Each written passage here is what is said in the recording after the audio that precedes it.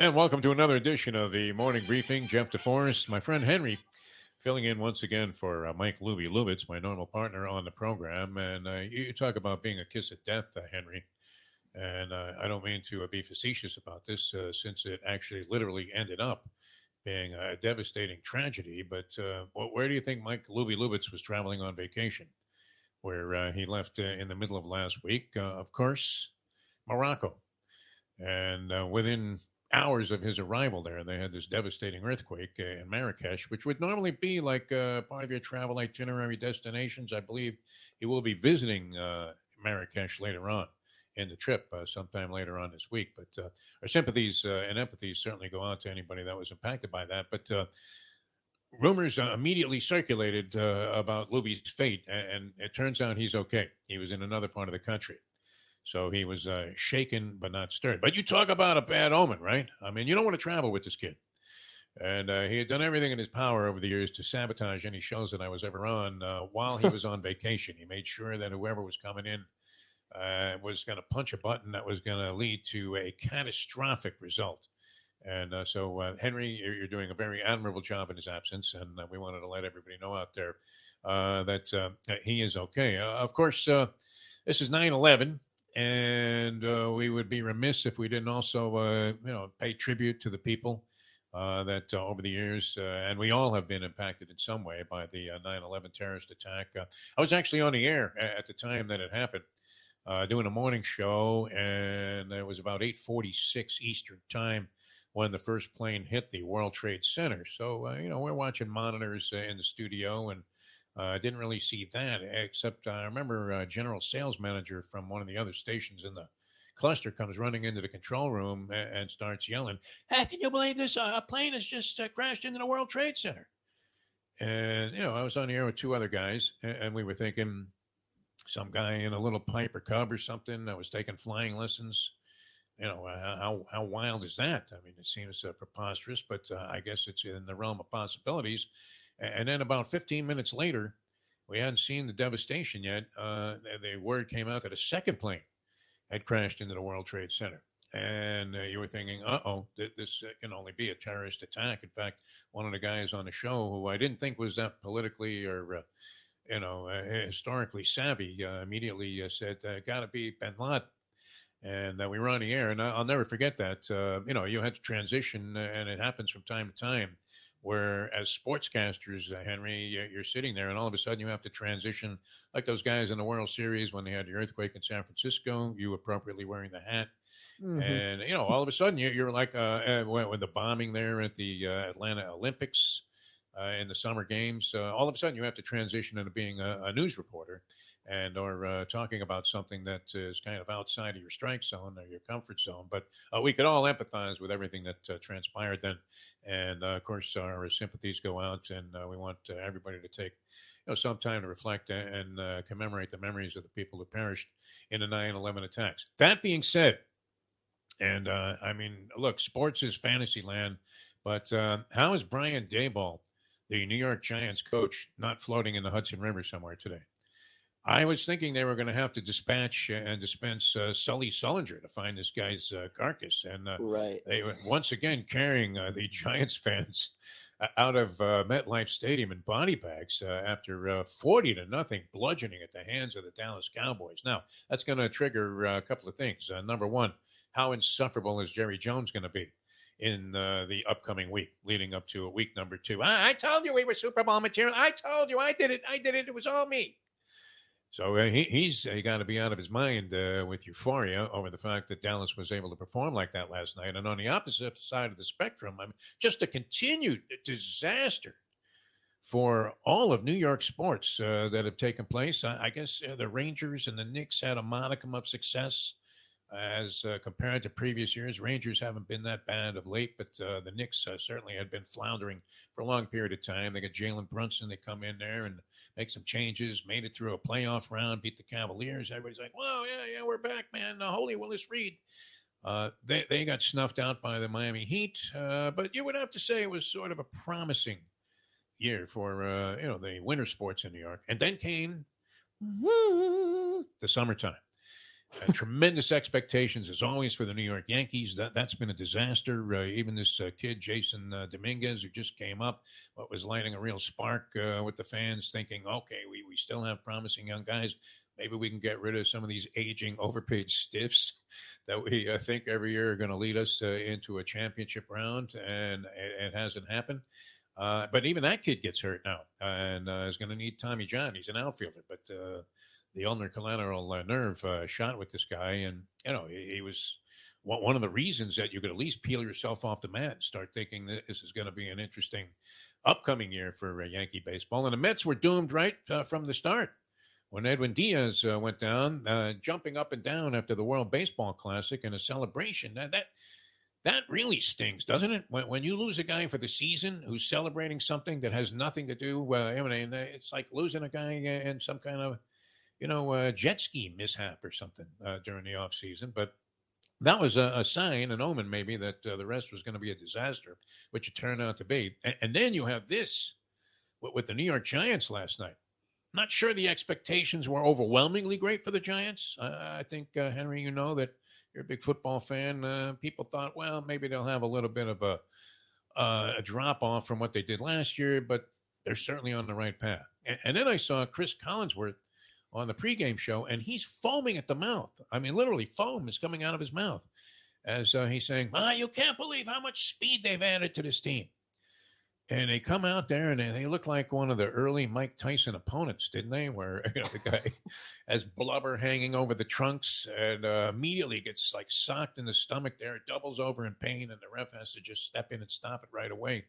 40-0, a disaster. So that leads us to tonight, which is a very interesting proposition, is it not? The Buffalo Bills and the New York Jets. And the Jets, the talk of the town. Who has been more of a toast of the town in New York than Aaron Rodgers in the last several months? Since April, this love affair has been going on. So what do you think, Henry? Is New York, unfortunately, operating under a curse now that is so wrought with disaster that Aaron Rodgers flames out in this ball game? It could be Ben Gazzara time for him. He might be running for his life behind the suspect Jets offensive line. We thought that about the Miami Dolphins offensive line going into this game against the Chargers, did we not? That they had no chance. They were missing their best guy at left tackle, Armstead, and they've had a patchwork, makeshift offensive line at best over the last 2 decades. Going into this game, it looked like it was a certainty that Tua was going to crumble, probably take some unfortunate hit to the head and start speaking in Hebrew again. But instead, he dissected this Los Angeles Charger defense as if, what were they employing? Was that the Red Sea defense? Were you aware? What was the talk around L.A., Henry?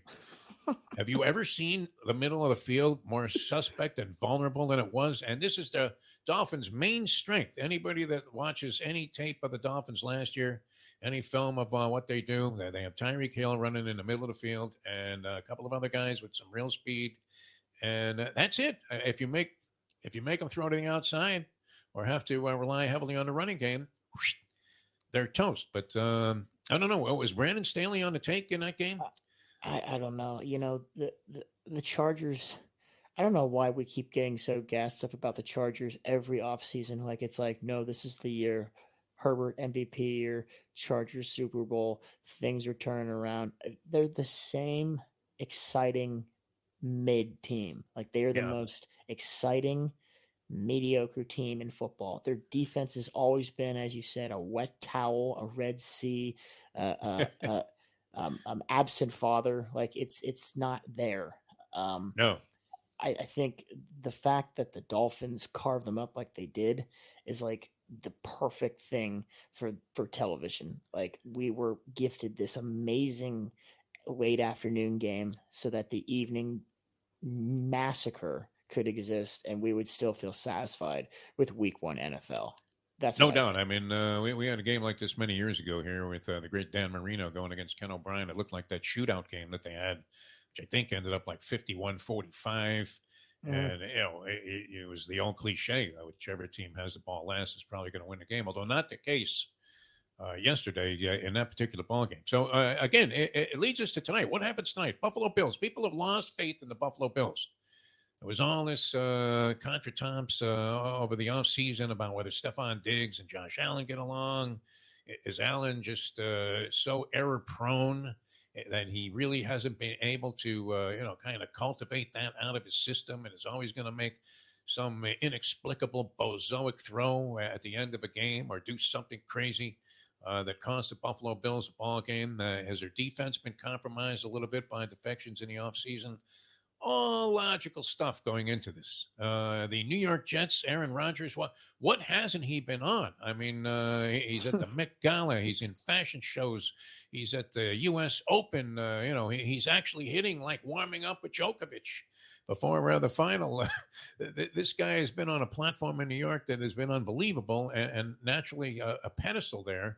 And yet, I mean, are they just primed for more deflation tonight? That's the question I think you have to answer if you're taking a look at the point spread, which last I checked, Buffalo is a road favorite, giving 2 points to the New York Jets. So what is your inclination? I'm stumbling and fumbling and bumbling to try to figure out which way to go in this game. And yet, can you pass the opening Monday night of the season without being in some kind of action? Of course not. No, we have to. I'm glad to see such a sick young degenerate, Henry. Are you kidding me? It's very favorable for where we're trying to go with the show. Oh, no, it's absolutely going to require action tonight. I actually think this game in particular, there's no downside to losing whatsoever. I mean, yeah, you start the season 0-1, but both of these teams have Super Bowl hopes. I guess there's probably more pressure on the Jets. This is the most highly anticipated NFL team of all time. It's literally Super Bowl or bust. And from where the Jets have been to get here, like overnight, it's Super Bowl or bust. That is fucking like incomprehensible. Yeah. Well, and I'm inclined to think that Buffalo is being undersold in this game, and that laying 2 points is not overwhelming, considering that they were a much better team than the Jets last year. Now the Jets' improvement is pretty apparent. Where you're looking at quarterback specifically, you had horrendous play last year by don't call me Hack Wilson, Zach Wilson, clown-like play. And you can't win. I mean, it doesn't take a genius. You don't need all the analytics to figure you can't win when your quarterback is not only not even Trent Dilfer, but is detrimental to your team's chances of winning a ball game. And that was certainly the case last year. You fixed that in a hurry with Aaron Rodgers. But will Aaron Rodgers be breaking something on the sideline by the middle of the third quarter is the question. I'm going to go ahead and take a shot there with the Buffalo Bills, saying that they are being underrated this year because people looked at their sort of semi-collapse last year when they had a big opportunity to go to the Super Bowl. They got sucked in by some of this talk about dissension inside the ball club, and that the Jets have been overblown, that they have an inflated opinion of themselves as usual. And you have to keep in mind their last big game was in 1969. So I think Crosby, Stills, and Nash were just debuting. A couple of other things on the NFL. So I'm leaning towards Buffalo. You're saying what? Jets, Henry, tonight? Can we? Yeah. This way we can absolve ourselves of having a loser on the show. Yeah, let's make for a good show. I'll take the Jets. I'll passionately throw the house on the Jets tonight, just for you. All right. Dinner at Spago next time I'm in L.A. Riding on the game, okay? Which I don't plan on being there anytime soon, but this way, this is one of those bets that, you're hoping your bookie dies before you have to pay it off. All right, rookie quarterbacks, isn't it kind of like watching an edition of Naked and Afraid when they first turn the people loose? When you have highly drafted rookie quarterbacks starting as the three of the top four picks in this last year's draft, where we're all in starting positions for their chosen or the teams that chose them. You had Bryce Young. He didn't do too much. That was a tough call there. Didn't expect him to win. C.J. Stroud statistically wasn't bad, but his team's in an impossible situation. I mean, what do you expect out of him? That he came into an absolute mess of a franchise, and they're playing Lamar Jackson, who's trying to win a Super Bowl. So, Was that the gimme in the suicide/survivor pools? That was my Ravens over Houston. Yes, I'm actually so glad you brought that up because I also as Dr. PPR, I put my life on the line telling everyone to bet on Washington over Arizona. And they did That looked win, dicey. Yeah. but that was dicey. That was, Yes. wow, too close. So, whew. Here's a great thing about betting, though, and it happened in the New Orleans Saints game, where the Saints were life and death to win their ball game, and there was a point there, and we were involved in a sport here that was very popular in South Florida for a while, big in the 60s, 70s, 80s even. Highlight was big here, and one of the great things about Highlight, especially now that people are more familiar with the whole thing about being degenerate gamblers, is that there was a point in the game where the team that you were rooting for in the first round, you needed to lose in the next round, as they were playing in the same game. So you might be rooting for the 5, the people that were in the 5-team position, and you're screaming, "Come on, Escobar! Come on, Escobar! Throw it, Tejada!" And then when they came back on the court again, you had to root against them. So, and that happens, quite a bit when you're gambling on football. And it happened in that New Orleans Saints game, as you had to root for your team not to make a first down so they would kick a field goal and cover the point spread late in the ball game. Yeah. That was a crazy concept to wrap my head around, because the Titans were just so god awful to watch at all. I'll take anything I can get from them at that point. We suffered through Ryan Tannehill's development as a quarterback. Think about that, my friend. Until he got Derrick Henry. Right. This guy was a complete bust. He was on our all Dolly Parton team. But yeah, I mean, didn't you find yourself? You had to root for New Orleans not to make that first down. If you were, if you were betting on New Orleans in that game. Yeah. It's I tell you, gambling makes you interested in the most you become a psycho. Instances. Yeah. Yes, you will turn on your own mother when you're gambling. Turn on your own mother, and that's unfortunate, right? Sorry, Ma. Right, exactly. Let's end it. Anyway, so we're kind of lost tonight. We're torn. I'm going to go with Buffalo just because everybody loves the Jets in this game. I'm going to go contrarian on this, and I would have to think that Buffalo is at least in there, traveling to MetLife tonight, in there with a shot. So to give 2 points doesn't seem too overwhelming, and I think we're going to see maybe a very aggravated Aaron Rodgers by. As we said, something early in the second half. I actually kind of think, obviously, I'm going to take the Jets just to take the points, because as your dying grandmother begged you to do, I will do that. But I can totally see. And it worked in that Detroit game. It worked. It fucking worked. And we're all the richer. I can totally see this being a 35-10 game. Buffalo, as you said, the shots of Aaron Rodgers on the sideline, shaking his head, like helmet off, hat on, pissed off, sweaty beard. That's like being people throwing things. It won't take long for the New York fans to start throwing things. These big fat guys with the Al Toon jerseys on, and the tune is stretched to it says 2 on, and you're thinking, how much weight did you gain since Al Toon retired? And why don't you at least get like a Wayne Krebet jersey? There was a lot of animosity and acrimony, although I was a Jet fan as a young man, because I worked at Chase Stadium selling souvenirs for about 5 years, right in the heyday of the Joe Namath era. And that was another suspect thing that came up, not to transgress too far away from what we were talking about, but sure. But we may never come back to it. But did you watch ESPN Game Day, Henry? Because this was the big debate with me, and I have several wagers out there, and I don't know that there's any way to substantiate who's right or wrong on this debate. I watch Game Day. You watch Game Day? Did you see Joe Willie up there? My idol, my hero. I did, yes. Is he wearing a hairpiece?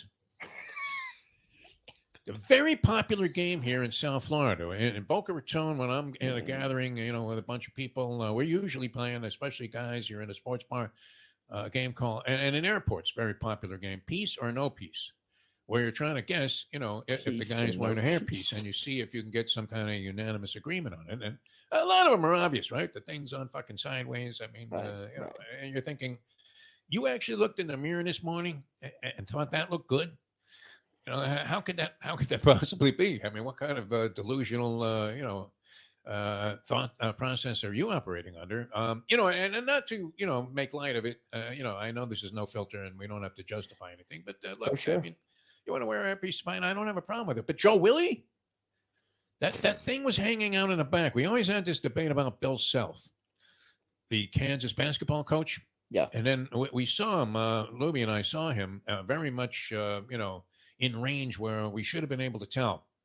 And we thought, we still, thought it was a mystery. Because usually it's the thing in the, the little part that's hanging out in the back, it doesn't quite fit right. Right. It's kind of like sticking out on the neck, Yeah. And unless you're using the glue that that guy did, that glued himself to the floor at the U.S. Open. Is that not the new Flex Seal ad, by the way? That's going to be the new Flex Seal ad, I would think for sure. They'll get rid of that Phil Swift cat and, just have that guy do it. Look, they couldn't even get me out of here. It took them an hour. He's stuck. Wow, look at that. 4 hours. How about that? Yeah. So, it was sticking out the back there. I mean, it was when they had the side view shot of Joe Willie, my hero. And this is not meant to impugn the integrity of what a great athlete and a guy who literally was somewhat responsible for what the NFL is today. You would have to say, when people debate his Hall of Fame status, that I think is not disputable. But what is he's wearing a hairpiece. And if you have to debate it like we did with Bill Self, even after getting a very up close and personal view of the back of his head, as he was standing at a bar at the Final Four, one of the gatherings there with media and everybody. And, so we got a pretty good spot of this thing and couldn't tell. So does that not add to the fact that it probably is a piece if you can't tell? How important is this, though? I mean, is anybody else concerned about this besides me?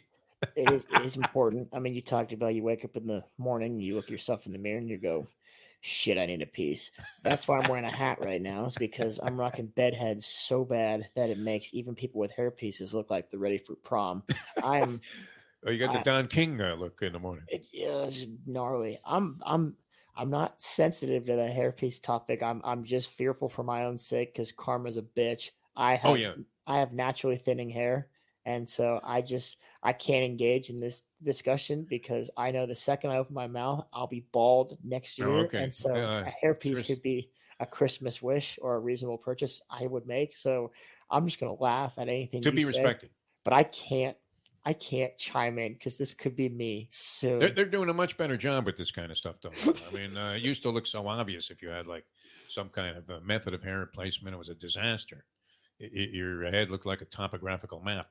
But much better job. Nick Saban, I think, had a little work done in that regard there. Yes. He had a much fuller head of hair. My friend, the jockey, Jerry Bailey, wow. Went from completely bald. He looked like Phil Silvers. And then next thing you know, he's got a good head of hair. So they're doing a much better job. It's far less detectable.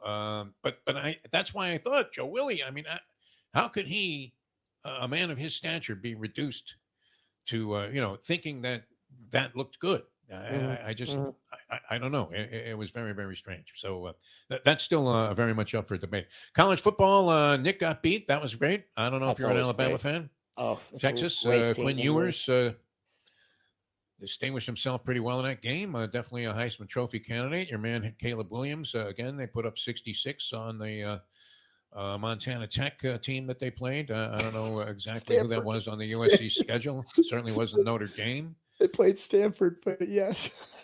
My God, that was some serious ugliness. Our University of Miami, that was a big win. There were a lot of question marks about Mario Cristobal as a head coach. Is he really the guy to do the job? Right. Was he worth the kind of money that took to lure him away from Oregon? Looked good and spanked another guy who's come into question. You would think, how much of that oil money are these guys willing to eat with Jimbo Fisher?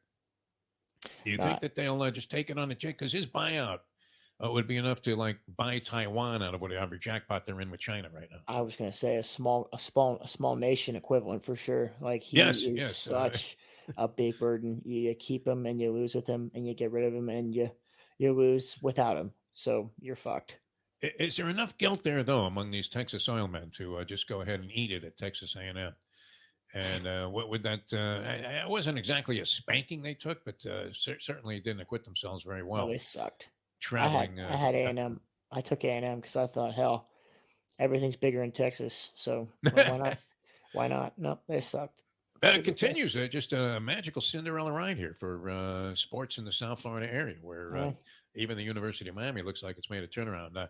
A final thing here on the U.S. Open. It was great. American woman. Yeah. Mm-hmm. as Coco Gauff prevails over a beast of a player in the lovely Arena Sabalenka. Oh, it is kind of weird that they don't introduce the country, even though, I mean, I don't think these athletes have anything to do with sparking the war in Ukraine, where, they don't introduce players from Russia. I think they also included Belarus in there, where Sabalenka is from. And they just introduced the guy as from parts unknown. Isn't that a little cold? I mean, considering you had Medvedev in the finals there, and Medvedev's an odd cat, huh? Wasn't able. He gave Joker. I mean, in losing in straight sets, he gave Joker everything that this guy could possibly want to handle and more. Yet he looks like Ichabod Crane, as Daniil Medvedev. He's an accomplished player. Whereas like outfits, I don't know if you're fighting unattached right now. If you have a girlfriend, Henry, you seem to be a very well dressed individual. So you're not Thank you. inclined to, as you're leaving the house, to have your girl or your spouse or whatever say, "You're wearing that." No, I But hear that, it. I hear it. I appreciate the compliment because I just don't get that enough. So oh, okay. we'll leave it at that because you are. I'm gonna need you to say that every day to get my esteem back up because I can't go anywhere without hearing about my fucking outfits. So thank you You're wearing so that. much. Yeah. I mean, that's Medvedev, though. He looks like a bag lady out there. He really does. I mean, obviously, he has huge clothing deals and trade out with various sponsors. And they're selling outfits when they're competing in, big tournaments like the U.S. Open or any tournament on the circuit for that matter. And how many times have I seen my wife who plays tennis, and all of a sudden there's a package at the door, and I'm going, "What's that?" It's like, it's what Sabalenka was wearing yesterday. Like, what? Well, what? I mean, this new thing where you don't even have to go to a store anymore. I mean, they used to have to, schlep out to some sporting goods store and hope that they had it in your size if they had it at all. Now, boom, right online there. $299.50 out the door. Boom. So, Gone out of your bank. Boom. On her. Boom. Gone. Just like that. Straight out, yeah. But a great job by Coco Gauff to win that championship. Showed a lot of maturity. Got blasted in the first set, and then Medvedev, tries to give Joker a run for his money and does the best that he can. Deflated the people by beating Carlos Alcaraz, who is the young up and coming star, and everybody wanted to see a rematch of it. But Medvedev, just a strange cat in general. And yet a very talented player, real tough on the hard courts. Hard to imagine, though, that anybody, you talk about the greatest of all time, and there's always a new greatest of all time in tennis. We thought it was, Rod Laver, some people would say, going all the way back. I don't know. It'd be hard to distinguish that when you look at the way the game is played today, where you have a rally of 40 consecutive howitzers being fired back and forth. And you're asking yourself, a 10-shot rally for the average recreational player is enough to have the guy like impaled to the fence, saying, "Can we just hold up for a second while I catch?" And here at 36, Djokovic was within a fifth set tiebreaker at Wimbledon against the up-and-coming Carlos Alcaraz of winning the Grand Slam at 36. This in an era where you had two 20-year-olds in the semifinals at the U.S. Open, and the old veteran, the old geezer, the geezer at Caesars, was Medvedev, who is only 27. Although I think he had a brother that played a while back, so people think he's been around for as long as Hartman's been playing quarterback on the college level. Where he broke in with Sammy Baugh. You're like, what? How long is this kid going to be eligible for? I don't know. But you have to tip your hat. I mean, if that could be a symbolic gesture of significance to Djokovic, who a lot of people didn't like, and yet, I mean, I don't know that you can distinguish yourself anymore as the greatest of all time to do what he did this year at 36 years old, and also in the process becoming in what is kind of a suspect dead heat with Margaret Court at 24 for the most Grand Slam wins ever. People find Court's record is a little bit tainted because nobody played in the Australian Open when she was winning like 20 of them. So it's kind of like any bogus record that you would look at and say, yeah, but they played like 100 more games. In this case, she had a free run to about I don't know, probably like a dozen of those Grand Slam events. So Djokovic, greatest of all time. I don't know that you can argue that at this stage, like him or not. Tremendous performance, and maybe one of the best years than any athlete has ever had at any age, much less at what would be ancient for a tennis player. All right, so our final opinion is what? You say Jets, I say Bills. I don't know about putting the house on this. Jets. Yeah. Jets. And remember, people, as they said in American Gangster, remember when Denzel was over there in like Vietnam or Cambodia, wherever he was buying this drug supply from, and the Asian guy says, quitting while you're ahead is not the same as quitting. And I think if we were going to give gambling advice for today, you're ahead for the week? Barely, yes. All right, well, then you might want to double up. I'll join you again tomorrow with our morning briefing. Glad you had a good run there over the weekend, Henry. It was always great, seeing you here on the show. We'll do it again tomorrow. And thanks, everybody, for tuning in. We'll see you next time. For Henry, I'm Jeff DeForest. We'll see you on the next edition of the Morning Briefing.